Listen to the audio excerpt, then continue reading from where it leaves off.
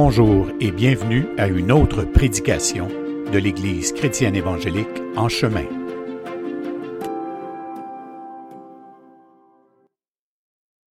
Donc aujourd'hui, j'entame la deuxième partie d'une prédication sur le Notre Père. Mais aujourd'hui, on touche moins au Notre Père qu'au chapitre 6 de l'Évangile de Matthieu. Et c'est un peu aussi pour moi un exercice parce que il y a plusieurs années, j'ai changé ma façon d'étudier l'Écriture drastiquement. C'est lorsque je me suis exposé à des cours de théologie à la faculté que, vous savez, on est dans l'erreur, mais on ne le sait pas tout aussi longtemps que rien nous confronte à peut-être une façon de travailler qui n'est pas la bonne. Et puis, souvent, quand on étudie l'Écriture, on cherche à prouver un point. Donc, on essaie de trouver des textes qui viennent conforter une position qu'on veut avoir, défendre et renforcer. C'est naturellement ce qu'on est porté à faire. Donc, si on veut parler de la prière, on va sortir tous les textes à la prière, puis on va les mettre un à côté de l'autre, puis on va bâtir une idée là-dessus. Maintenant, le problème, quand on fait ça, c'est qu'on force des textes dans quelque chose. On fait violence à des textes aussi parce qu'on les amène à dire quelque chose, mais que dans leur contexte même, c'est pas exactement ce qu'ils voudraient dire, même si c'est le thème, mettons, la prière. Donc, en théologie systématique, pas systématique, mais théologie biblique, j'entends, on apprend à se défaire de cette mauvaise habitude en étudiant le texte lui-même. Donc, il y a le texte et il y a son contexte, et on veut que le texte soit éclairé de son contexte, et non pas de notre lumière sur le « d'après moi, je pense que Paul ou Jésus est en train de dire ça ». En fait, c'est pas intéressant ce qu'on a envie de dire. C'est ça qu'on doit comprendre. Donc, il y a un renoncement ici, à dire, j'essaierai pas de dire ou de faire dire ou de faire twister l'Écriture dans un sens qui m'apparaît juste à moi. Je vais essayer de voir ce qui a vraiment été dit. C'est ça, la théologie biblique. Le texte dit ceci, bien, il ne dit pas autre chose que ceci. Et donc, je n'ai pas à rajouter un petit quelque chose pour y donner ma twist à la fin. Mais ça, évidemment, il y aura toujours un espace de subjectivité, un espace d'interprétation dans ça. On n'échappe pas. Mais on y échappe beaucoup plus lorsqu'on décide que c'est le texte qui va décider, non pas nous. Et Matthieu 6, d'ailleurs, je vous conseille, vous avez du temps à mettre là-dedans, j'allais dire du temps à perdre, mais on ne perd pas du temps quand on prend du temps avec Dieu. On rachète le temps, en fait. Mais si vous voulez mettre du temps, cette semaine, lisez Matthieu 6, dans lequel se trouve le Notre Père au verset 9, mais lisez-le au complet. Le chapitre 6, une couple de fois. Puis après ça, essayez de découper un peu les morceaux. Puis vous allez vous rendre compte que le Notre Père, qui dure 3 versets sur les 30, 33, 34 versets, le Notre Père, c'est juste 2-3 versets, à quel point il transcende tout le reste et à quel point tout le reste explique le Notre Père. Comme par exemple, je vous donne un exemple, le texte, la prière de notre Père nous parle que Dieu... il va falloir que je vous le lis, vous m'en souvenez, ça se peut-tu?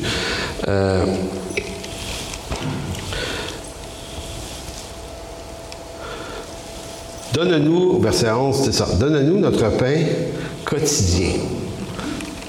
C'est dans le Notre Père. Donne-nous notre pain quotidien. Maintenant, si vous allez 10-12 versets plus loin, le Seigneur commence à parler des biens, la nourriture, de ne pas s'inquiéter de ce qu'on va manger, ni de ce dont on va être vêtir. Donc, les parties du Notre Père sont reprises dans le texte plus loin. Donc, si on veut comprendre ce qu'il voulait dire par « donne-nous notre pain quotidien », mais qu'on ne va pas lire le reste du texte qui en parle, ben on ne comprend pas le Notre Père, ou on le comprend de façon mineure, donc pas dans son plein contexte. Donc, vous allez vous rendre compte à la conclusion de ce message que il y a 2 versets dans le texte de Matthieu 6, le premier et le dernier, qui font des parenthèses de façon surprenante, qui fait que tout le chapitre 6 parlait exactement de la même affaire, c'est-à-dire comment ne pas prier et comment prier. Donc, la semaine dernière, on a abordé le Notre Père dans l'angle de ce qui s'inscrit dans un nouveau rapport à la prière. Donc, on se souvient, on a dit, si les apôtres un jour demandent au Seigneur, apprends-nous, enseigne-nous comment prier, alors qu'ils sont des hommes qui connaissent les prières en Israël, dans le judaïsme, c'est des hommes qu'on croit fidèles aux traditions, puis c'est des bonnes traditions, donc c'est pas un problème. Il y a quelque chose qui change, ils le voient, ils le sentent, ils demandent au Seigneur maintenant, apprends-nous, toi, à prier. Donc, on a dit, au fond, la nouvelle alliance, il y a des choses nouvelles, et c'est pas en train de dire que les prières de l'ancienne alliance sont pas bonnes, et ça, c'est une autre affaire qui moi, m'a pris une couple d'années à capter. Le professeur Dominique Anger à la faculté utilisait en tout cas beaucoup les deux expressions, la continuité et discontinuité entre Nouveau et Ancien Testament. Il y a quelque chose qui est du domaine de la continuité, donc il y a ce que l'Ancien Testament vient éclairer sur le Nouveau Testament, il y a une continuité d'idées, puis il y a énormément de discontinuité aussi. Et tu ne peux pas dire qu'est-ce qui est le plus riche, continuité ou discontinuité. C'est-à-dire la discontinuité, c'est tout ce qui dans l'Ancien Testament devient obsolète dans la Nouvelle Alliance. Par exemple, le temple, il va être détruit. Pourquoi? Parce que nous sommes l'Église, le temple du Saint-Esprit. Donc Jésus dit, on va détruire ce temple-là, je vais le rebâtir en 3 jours. Donc, le temple, il y a une continuité du temple. Il y a toujours un temple, donc il y a une continuité, mais le temple n'est plus en béton. Il est constitué de pierres vivantes que sont les croyants. Donc, il y a continuité dans ce sens-là, mais il y a discontinuité dans le sens que ce ne sera plus un temple en pierre. Et donc, et quand on se met à s'intéresser à continuité, discontinuité, puis on regarde les deux testaments dans cet angle-là, il y a plein de nouvelles lumières qui s'allument, puis dit, OK, je comprends mieux ça.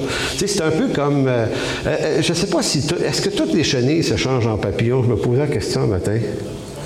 Y a-t-il des chenilles qui restent juste des chenilles qui meurent demain, à part celles que vous écrasez? Mais les papillons viennent tous des chenilles. Ça se peut-tu, ça? Oui. Tu sais, on n'est pas papillon. Bon. Maintenant, tu ne peux pas être un papillon sans d'abord avoir été une chenille. Hein? C'est intéressant quand même. Puis, c'est pas pareil, un papillon et une chenille. Tu regardes les deux, il y en a un que tu as envie de regarder longtemps, puis l'autre, tu as envie d'écraser. Tu sais. Non, mais c'est quand même... Et pourtant, c'est le même animal, mais qui a 2 configurations. L'Ancien et le Nouveau Testament, là, je ne suis pas en train de vous dire que l'Ancien Testament ressemble à une chenille gluante, c'est pas ça l'idée, mais c'est que l'Ancien Testament, c'est la chose qui existe et qui fait que le Nouveau Testament existe. S'il n'y a pas d'Ancien Testament, le Nouveau Testament ne fait aucun sens. De la même façon qu'un papillon ne peut pas être apparu comme un papillon, il a fallu qu'il soit d'abord une chenille. C'est un exemple peut-être un peu imparfait, mais je veux juste montrer à quel point le rapport entre les deux testaments est important et qu'il faut comprendre les connexions, et notamment en eschatologie, c'est là que c'est le plus important, parce que l'eschatologie du 20e siècle, elle a été faite à partir des journaux, puis des bulletins de nouvelles, puis des événements politiques, alors que l'eschatologie apocalyptique devait reposer sur les textes de l'Ancien Testament. Tous les éclairages sont là. Donc, c'est souvent là que notre théologie est fragile. Donc, dans la question du Notre Père, c'est exactement la même chose. Il y a comme discontinuité, continuité. Donc, on va continuer à prier. La prière, ça reste la prière. Dieu, le Père, ou Dieu reste Dieu. Dans le Nouveau, l'Ancien, c'est toujours affaire au même personnage. Mais il y a quelque chose qui change en même temps.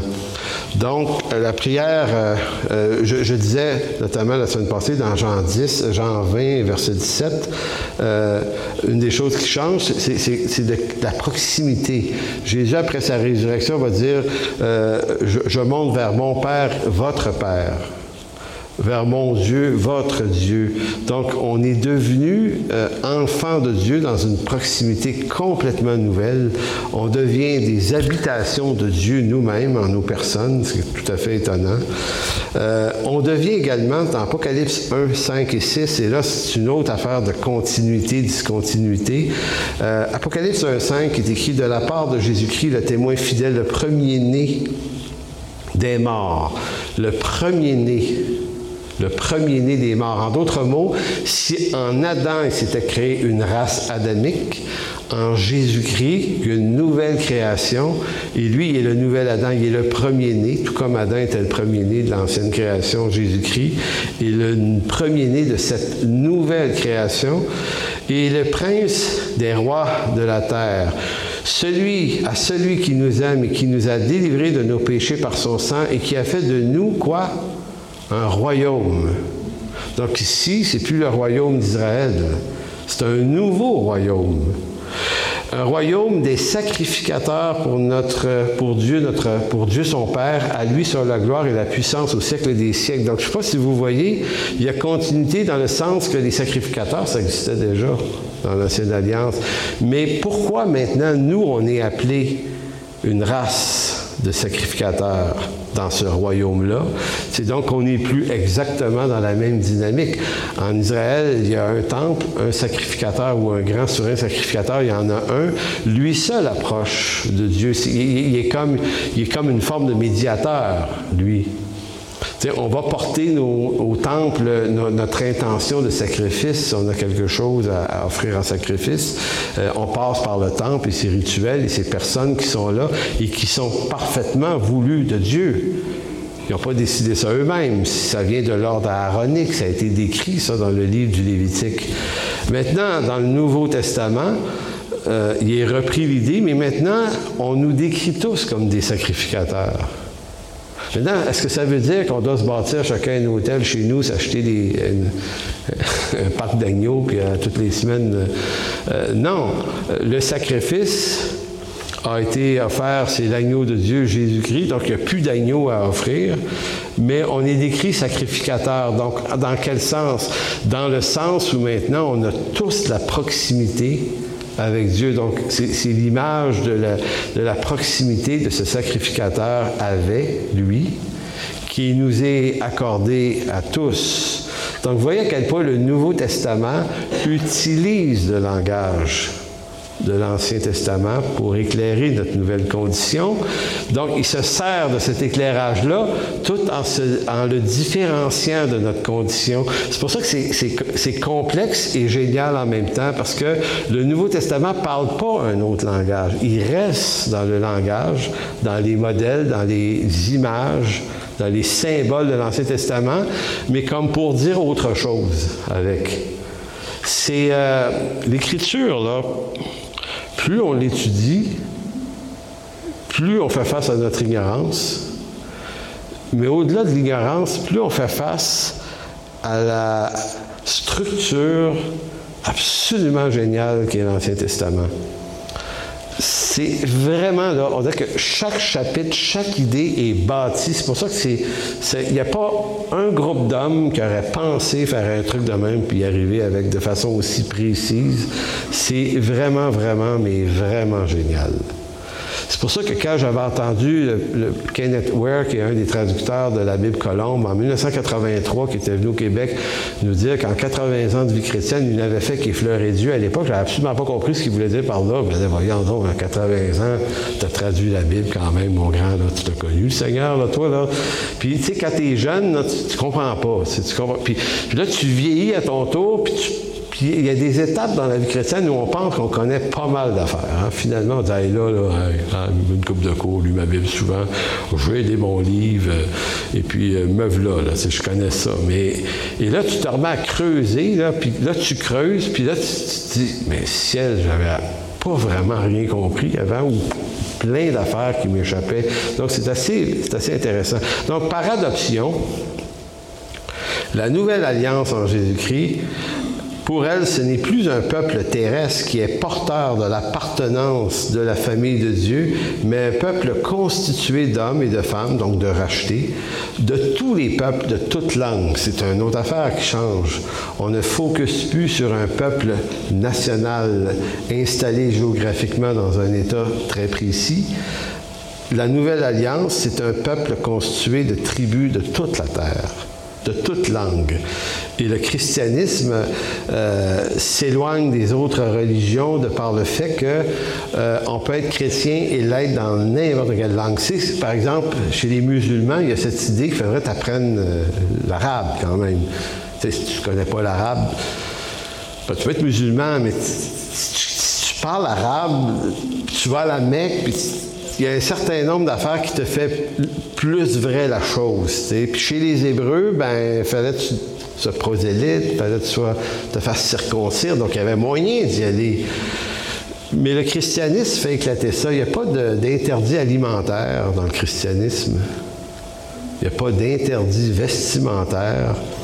C'est une religion, appelons ça de même, qui rentre n'importe où sur la planète parce qu'elle se communique dans n'importe quelle langue et dialecte. À latin, c'est comme de l'eau. Elle rentre dans tous les cracks. Possible et impossible. Donc,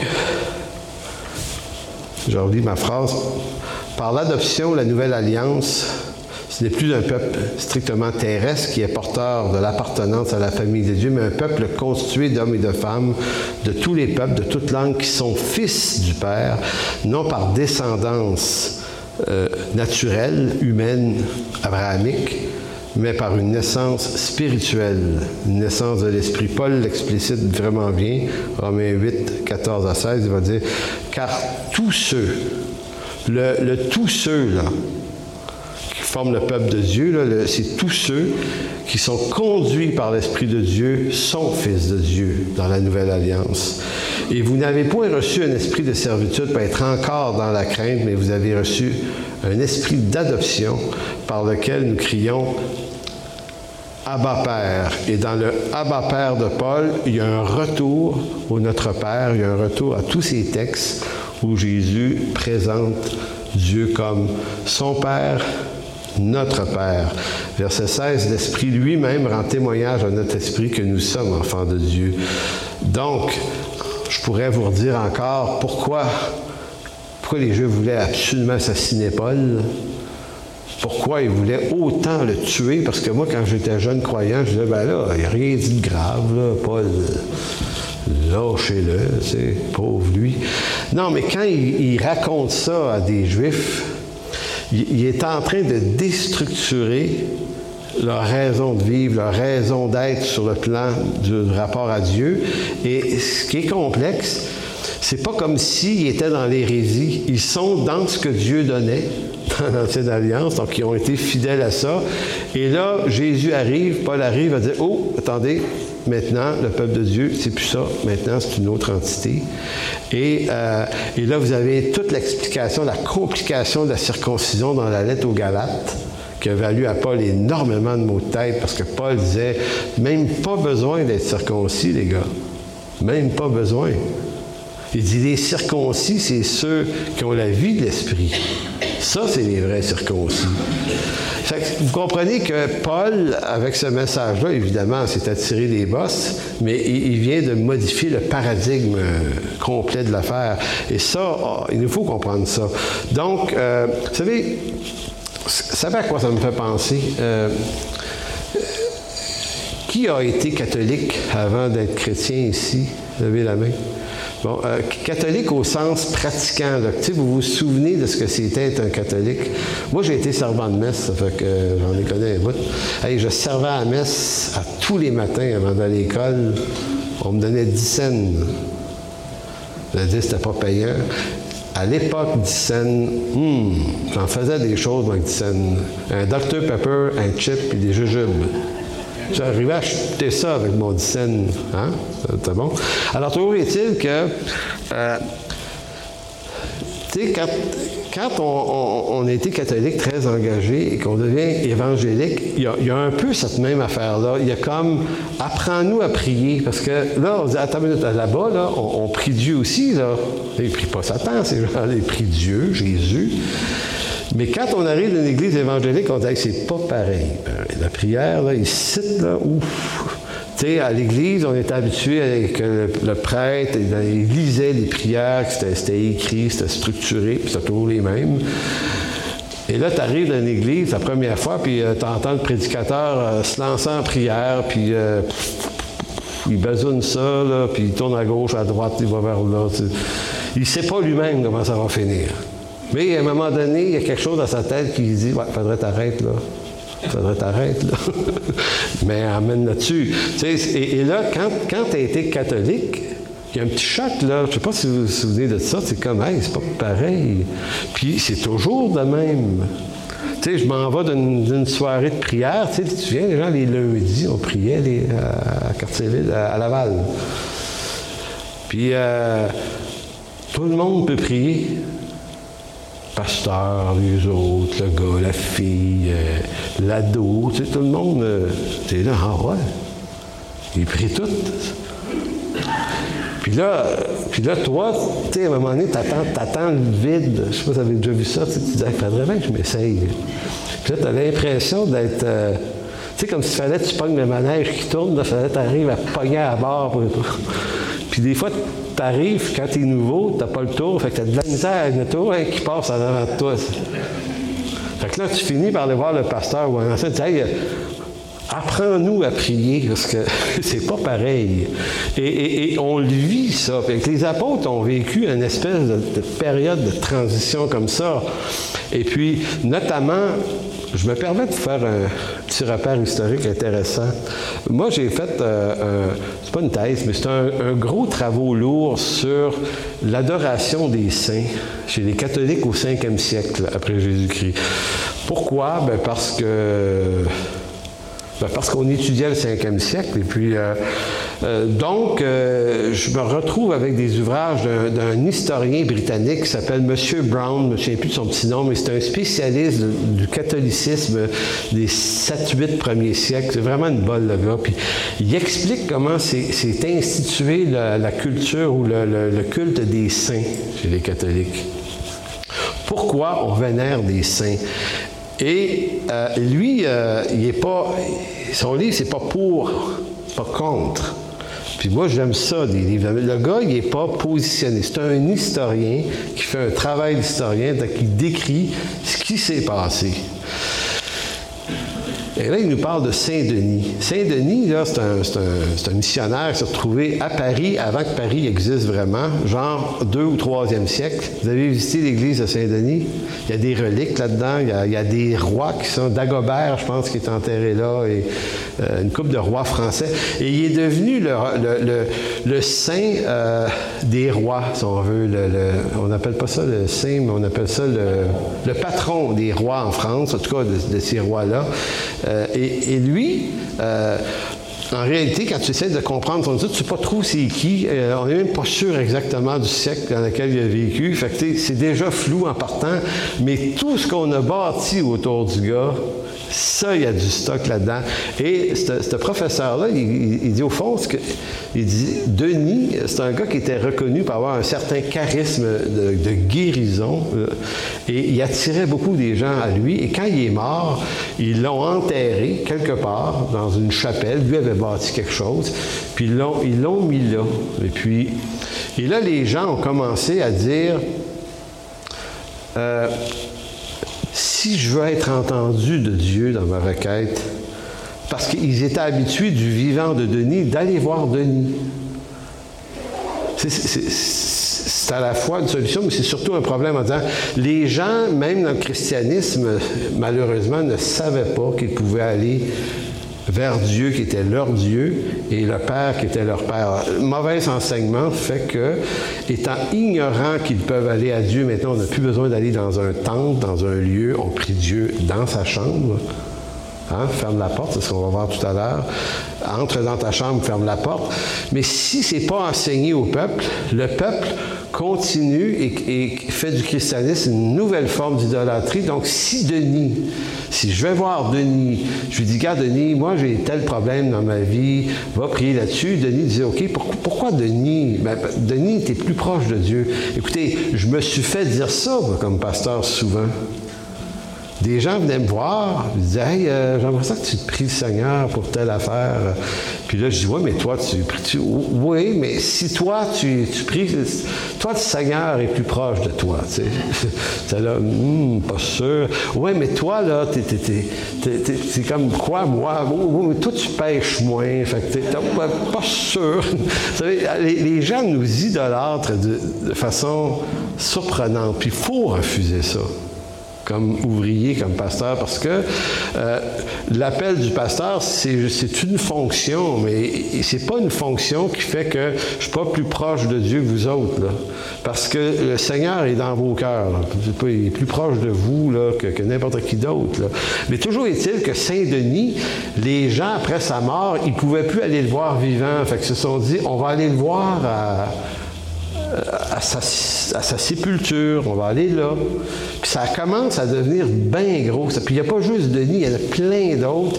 Le développement du culte des idoles partout, notamment en France, en Italie, en Espagne, un peu en Allemagne. Et puis, les saints deviennent des espèces de portails. Les gens ont le feeling que quand ils rentrent dans le sanctuaire de Saint-Denis, Dieu est plus là que dehors. Et c'est resté jusqu'au 21e siècle. Je sais que ça peut être intéressant d'aller lire sa Bible d'une église. Il y a des gens qui font ça au centre-ville, il y a de la quiétude. Tu rentres d'une église au centre-ville, c'est plus de bruit. OK, mais si tu y vas parce que tu penses que Dieu t'entend plus là, tu n'as rien compris du christianisme. Le Seigneur, il est dans ta chambre. C'est ce que Jésus dit. Et vous voyez, la discontinuité est là, parce que chez les Hébreux, il y a quand même aussi cette culture qui est de Dieu, mais que tu passes par un processus. Il y a des prêtres, il y a des sacrificateurs, il y a un temple ou une synagogue. Là, c'est pas que tu peux pas parler à Dieu autrement pour eux, mais c'est comme ça, là, c'est le chemin. Et là, Jésus dit, non, rentre dans ta chambre. Et ton Père, qui te voit dans le secret, va te le rendre. Il y a quelque chose qui est du domaine ici, qu'on n'est pas dans la même affaire. Donc, pour venir à Saint-Denis, on va finir cette histoire-là, vous me débarrassez de lui, là. J'ai commencé. C'est que ça a développé un tel culte d'idolâtrie envers ces hommes-là, tout ça parce qu'on n'a pas compris que Christ vivait dans nos cœurs. On ne l'a pas compris ou l'expérience n'est juste pas produite, qui fait qu'à un moment donné, certains se disent, et là c'est là que ça devient macabre, peut-être qu'on pourrait prendre un bout d'os de Saint-Denis, puis l'amener à une autre place dans le pays. Fait que les gens n'ont plus besoin de se rendre là où est la sépulture de Denis. Et là, on a réparti les ossements de lui, mais de plein d'autres. Moi, un jour, j'étais à la cathédrale Sainte-Anne-de-Beaupré. Je passe par là, j'arrête. Puis j'ai un ami qui est prêtre là-bas. Et puis, il sait que je suis protestant, fait qu'on marche. On arrive devant un morceau d'os dans une vitre. Je dis, c'est marqué, je pense que c'est un os de Sainte-Anne. La mère de Marie. Ça se peut-tu? Ça me semble que c'était ça. En tout cas, lui, il sait qui je suis, il sait comment je pense, il part à rire. Il dit, alors, on veut du... Bon. Pas grave. J'ai pas envie de m'en parler. Puis, tu sais, lui, finalement... Ben non, mais j'ai dit, attends, j'ai dit, Sainte-Anne, elle a-tu existé? Êtes-vous sûr de ça? J'ai dit, j'ai jamais entendu parler d'elle dans l'Écriture, on ne sait pas trop. Mais j'ai dit... Mais si elle a existé, mais qu'en plus, il y a quelqu'un qui a pogné un bout d'os de cette femme-là, puis il a fait traverser ça tous les siècles pour amener ça ici, j'ai dit vraiment, wow, là, quand même. Tu sais, le gars qui te regarde en disant, ouais, je sais que c'est ridicule, mais qu'est-ce que tu veux, c'est comme ça. Puis c'est vraiment, ce prêtre-là, c'est un ami personnel, c'est un gars bien éclairé sur l'Écriture, puis j'avais senti que le gars lui-même est là, sans tout à fait. Puis il dit, on projette justement, il dit de tasser ça un peu, là, il dit, parce que, puis lui, il avait vraiment une vision, ce prêtre-là, il dit non, mais il dit, moi, je veux ramener les gens à Jésus, là. Il dit, écoute, c'est Jésus qui sauve, c'est Jésus qui fait, en tout cas. Mais tout ça pour dire, je ne sais pas si vous voyez le culte des reliques, à quel point on pense, ou des gens pensent que le bout d'os de quelqu'un te rapproche de Dieu, devient comme un portail, un Wi-Fi avec Dieu. C'est d'un égarement terrible. Donc, quand Jésus débarque, il institue des choses. Et Matthieu 6 a vraiment une importance capitale. Donc, si on isole la prière du Notre Père du reste du chapitre 7 de Matthieu, tout ce qu'on obtient, c'est une prière universelle. Mais si on tient compte du contexte de tout le chapitre, on obtient une instruction. On obtient une instruction sur ce qu'est la prière, mais non pas strictement de manière universelle, parce que c'est vrai que c'est universel, mais la prière dans la définition de la Nouvelle Alliance. C'est aussi dans ce texte qu'on découvre ce que veut dire prier, mais ce que veut dire ce qui ne doit pas être pratiqué dans la prière, ce qui doit disparaître. Donc, on va commencer à lire le verset 1 de Matthieu 6, qui dit « Gardez-vous de pratiquer votre justice devant les hommes, pour être vu, autrement vous n'aurez point de récompense auprès de votre Père qui est dans les cieux. » Moi, j'ai souvent lu ma Bible, là, comme vous. Et c'est drôle que c'est toujours étrange que des fois, il faut 30 ans avant qu'un texte s'éclaire à ta conscience quand tu le lis. J'avais jamais remarqué. Je l'avais lu, je l'avais remarqué, mais je n'avais jamais porté attention sur le fait que Jésus dit, parce que si tu pratiques ta justice devant les hommes pour être vu, tu n'auras pas de récompense auprès de ton Père qui est dans les cieux. Et là, je me suis dit dernièrement, hey, il y a quelque chose là, dans ça. Là, c'est Jésus qui parle, là. Il sait de quoi il parle. Il dit, si tu pratiques ta justice, en d'autres mots, pratiquer sa justice, ça veut dire, si j'essaie de faire voir de l'avant ce qui, dans ma chrétienté, me rend juste, mes actes de justice, mes actes de bonté, mes actes de piété, si je m'arrange absolument pour que ce soit vu des hommes avec cette intention, cette attitude, je n'aurai point de récompense de mon Père qui est dans les cieux. C'est quand même tragique, là. Et il ne s'arrête pas là, là. C'est comme un clou, là, qui est long, là, dans le chapitre 6. Vous allez voir qu'à la fin du chapitre, t'es mort, là. Lorsque tu fais l'aumône, ne sonne pas la trompette devant toi comme font les hypocrites dans les synagogues et dans les rues, afin d'être glorifiés par les hommes. Et là, il reparle de récompense. Je vous le dis, en vérité, ils reçoivent leur récompense. Donc, tu n'auras pas de récompense dans les cieux parce que tu t'en es fait une auprès des hommes qui t'ont vu. Et ça, c'est frappant, parce qu'on est, je le dis pour moi-même, là, quand on fait quelque chose de bon, là, tu sais, de généreux, là. Et que c'est dur de garder ça pour nous autres. Tu sais, on a besoin de dire, hey, moi, là, j'ai rencontré quelqu'un qui était tellement mal pris, là. Je suis allé l'aider, là. Et là, c'est comme si le Seigneur disait, excusez, en bon québécois, c'est ta gueule. Dis-les pas. C'est un secret, puis il y a un trésor dans ce secret-là.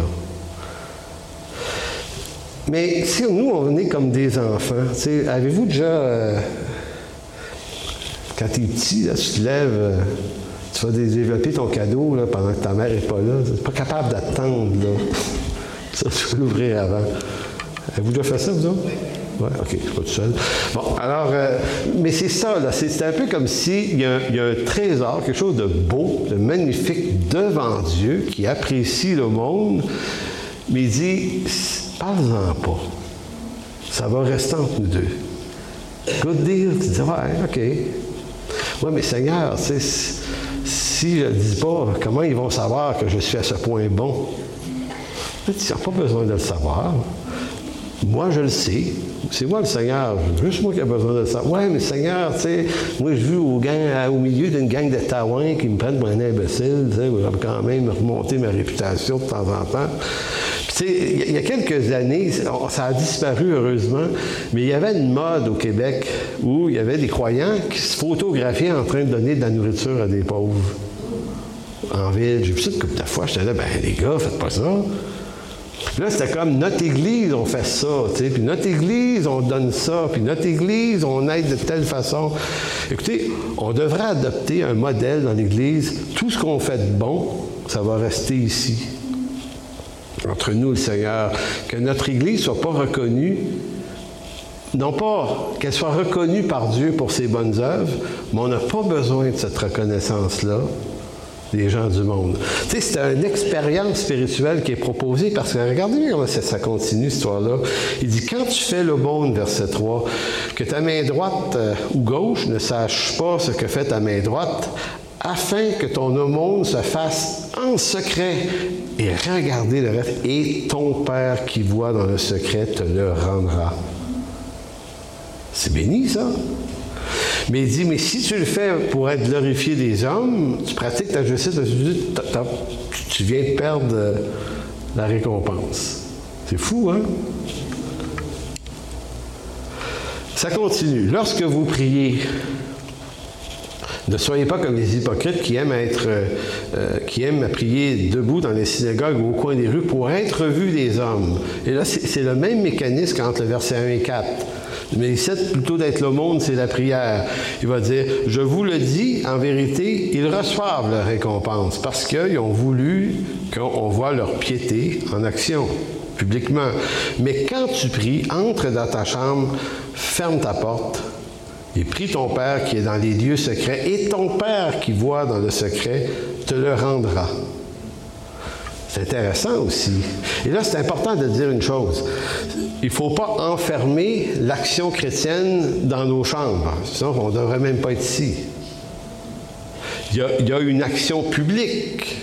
Il y a des vocations qui sont des vocations publiques. Donc, ici, le Seigneur ne parle pas des vocations. Mais même à ça, si j'ai une vocation d'évangéliste, de pasteur, de docteur, de chantre, on va faire une prestation publique. On ne peut pas dire à Jean, tu dois être un chantre, mais tu ne peux plus le pratiquer devant les hommes. Juste avec Marie-Rose dans ta chambre. Puis encore. Ça ne fait pas de sens. Donc, évidemment, il y a des vocations, il y a des dons, il y a des talents qui sont à être exprimés en Église pour qu'on puisse les apprécier puis les encourager. Puis ceux qui les font vont le faire le mieux possible devant Dieu, c'est important. Mais il reste que même là, il y a une attitude à surveiller. Tu sais, on doit garder nos cœurs devant Dieu puis être capable de se... Je ne sais pas si on peut se prévenir soi-même, mais il faut avoir une bonne conscience pour être en train de se demander pourquoi on fait ce qu'on fait. La gloire de quoi on cherche. Puis, on est toujours là à une microseconde de rechercher notre propre gloire, et je peux le dire pour moi-même. Jusqu'à temps qu'on commence à réfléchir à ça, on va dire, OK, fais attention, surveille ça.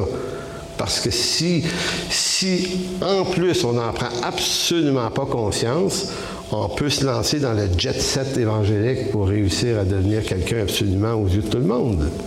Puis ça existe. Puis c'est là. Mais la richesse de la chose, c'est de faire cette chose dans le secret. Mais en fait, pas les vocations publiques, mais les actes de piété, aumône et prière. Et c'est après avoir dit, ton Père qui le voit dans le secret te le rendra. Donc, on est quasiment en train de comprendre que la puissance de la réussite d'une vie de prière est beaucoup, beaucoup associée à la relation d'intimité avec Dieu. Je disais la semaine passée, il y a une proximité là, avec Dieu. Ça se passe dans le secret de nos vies, dans le secret de nos chambres. Et c'est juste après ça que Jésus va dire, voici comment vous devez prier. Et là, je ne répéterai pas le Notre Père, là, qui est le verset 9, 10, 11, 12 et 13. Mais sautons au verset 16 de Matthieu 6. Parce que Jésus n'a pas fini encore avec les attitudes. Il dit, lorsque vous jeûnez, donc on a vu l'aumône, la prière, le jeûne. Lorsque vous jeûnez, ne prenez pas un air triste, comme les hypocrites qui se rendent le visage tout défait pour montrer aux hommes qu'ils jeûnent. Je vous le dis en vérité, ils reçoivent leur récompense. Encore la même formule que dans les deux autres séquences. Ils reçoivent leur récompense. Je vous le dis en vérité, ils reçoivent leur récompense. Mais quand tu jeûnes, parfume ta tête et lave ton visage afin de ne pas montrer aux hommes que tu jeûnes. Mets à ton Père qui est dans les lieux secrets et ton Père le voit. Dans le secret, te le rendra.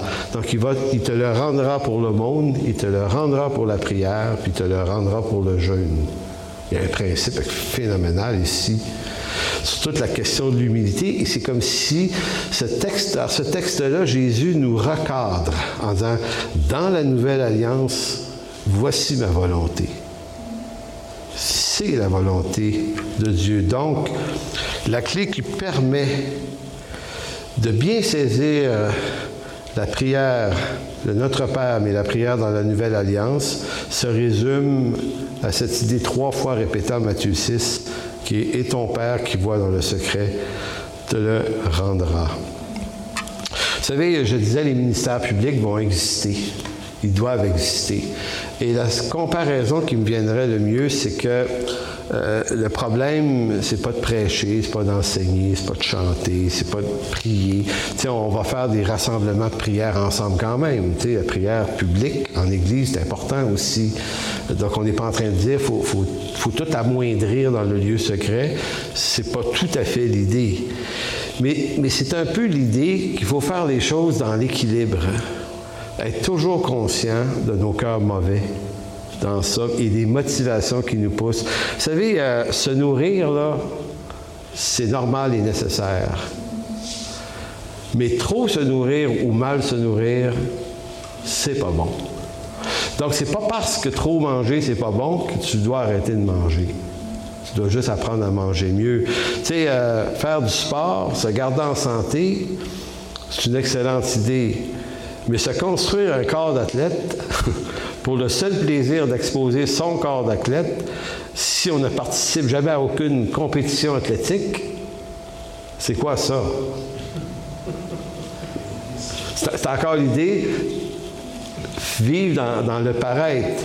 T'sais, réussir sa vie, avoir des ambitions et vouloir réussir sa vie, c'est pas un problème, c'est pas un péché.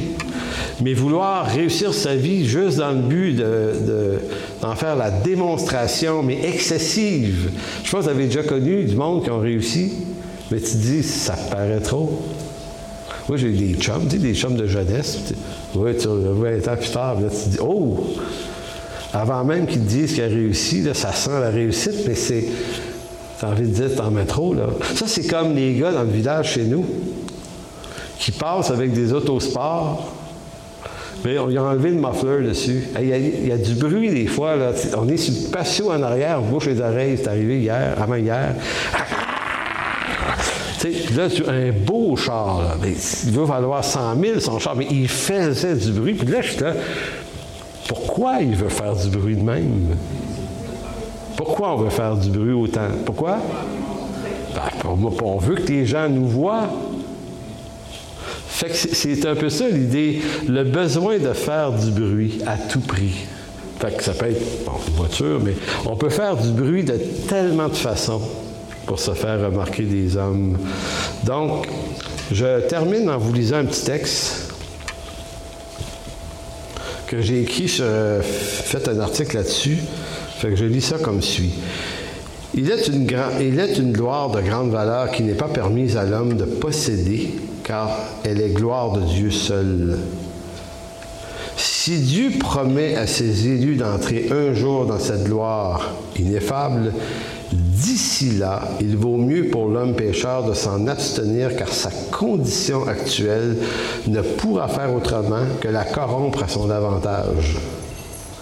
C'est pourquoi la formation à la piété chrétienne implique que je sois pleinement conscient des mouvements du cœur qui m'invitent à pratiquer ma justice pour être vu des hommes. Même en voulant pratiquer ce qui est spirituellement juste et bon, par l'aumône, le jeûne et la prière ou autre, je trouve en mon cœur des sources qui en corrompent le bon usage. Ainsi, bien avant que le péché veuille m'égarer dans les méandres des pires laideurs de l'immoralité, elle est belle la phrase-là, je peux la redire comme ça. Ainsi, bien, ça c'est de la vanité, ça. Hein? Elle me regarde en disant hey, tu es en train de contredire ton message. Non, tu la lis pas. Non, mais on va continuer, ouais, c'est ça. Non, mais c'est parce que je n'ai pas fini de la lire, fait que j'ai arrêté dans le milieu, je suis obligé de recommencer au début. Excusez. Donc, ainsi, bien avant que le péché veuille m'égarer dans les méandres des pires laideurs de l'immoralité, il voudra d'abord me propulser vers les hauteurs de la réussite par la séduction du surhomme adamique en vue de présenter de moi un homme meilleur que les autres hommes. Vous serez comme des dieux, disait le serpent à la femme en Éden. Être vu, remarqué, admiré, envié, voilà bien les mouvements du cœur de l'homme pécheur qui, même devenu croyant, le pousse à rechercher chez les autres une humble admiration derrière laquelle se dissimulent les penchants les plus horribles de l'esprit humain. Est-il un péché bien pire que l'immoralité? Oui, peut-être. La volonté de l'homme qui cherche obstinément à être le meilleur des hommes, à être un Dieu, pour le seul motif d'être vu des hommes. La gloire qu'il en retire lui semblera d'abord comme le plus savoureux des élixirs, jusqu'au jour où ce doux mélange d'extase empoisonnera les moindres fibres de son être pour faire de lui le pire des hommes. En conclusion, on va revenir à Matthieu 6.1. Je pourrais vous parler pendant 8 heures de Matthieu, là, mais Matthieu 6 a commencé par la déclaration suivante. « Gardez-vous de pratiquer votre justice devant les hommes. » Je répète ça. « Gardez-vous de pratiquer votre justice devant les hommes pour en être vu, autrement vous n'aurez point de récompense auprès de votre Père qui est dans les cieux. » Ça, c'est le verset 1. Le verset 33 du même chapitre répond au verset 1 en disant « Cherchez premièrement le royaume de Dieu et la justice de Dieu, et toutes ces choses vous seront données par-dessus tout. Ne vous inquiétez donc pas du lendemain, car le lendemain prendra soin de lui-même. À chaque jour suffit sa peine. » Donc, ce que ça nous amène à comprendre, c'est que le chapitre 6, tout ce qu'il y a dedans, c'est un bloc. Et il faut être capable de le voir dans son ensemble pour en retirer tout le jus, la richesse. Alors, Père, merci de bénir ce moment, cette méditation dans ta parole. Seigneur, on ne veut pas juste apprendre des choses, comprendre mieux des choses. On veut que par ton esprit, Seigneur, tu fasses descendre ces choses dans les profondeurs de nos vies, de nos cœurs, de nos âmes. Seigneur, on ne veut pas être des croyants meilleurs que les autres. C'est pas ça qui est intéressant, mais vraiment pas ça. On ne veut pas être une église meilleure que les autres églises. Ça serait une vanité, mais tellement inutile. Seigneur, on veut juste apprendre à te connaître par les moyens que tu nous donnes, par l'instruction que tu nous donnes pour te connaître, puisque la vie éternelle, c'est de te connaître. Et pour te connaître, il faut t'entendre, il faut t'écouter, il faut te lire, il faut te prier. Alors, merci de bénir cette journée dans le précieux nom de Jésus. Amen. Pour toute information, n'hésitez pas à communiquer avec nous à info@églisesenchemin.com.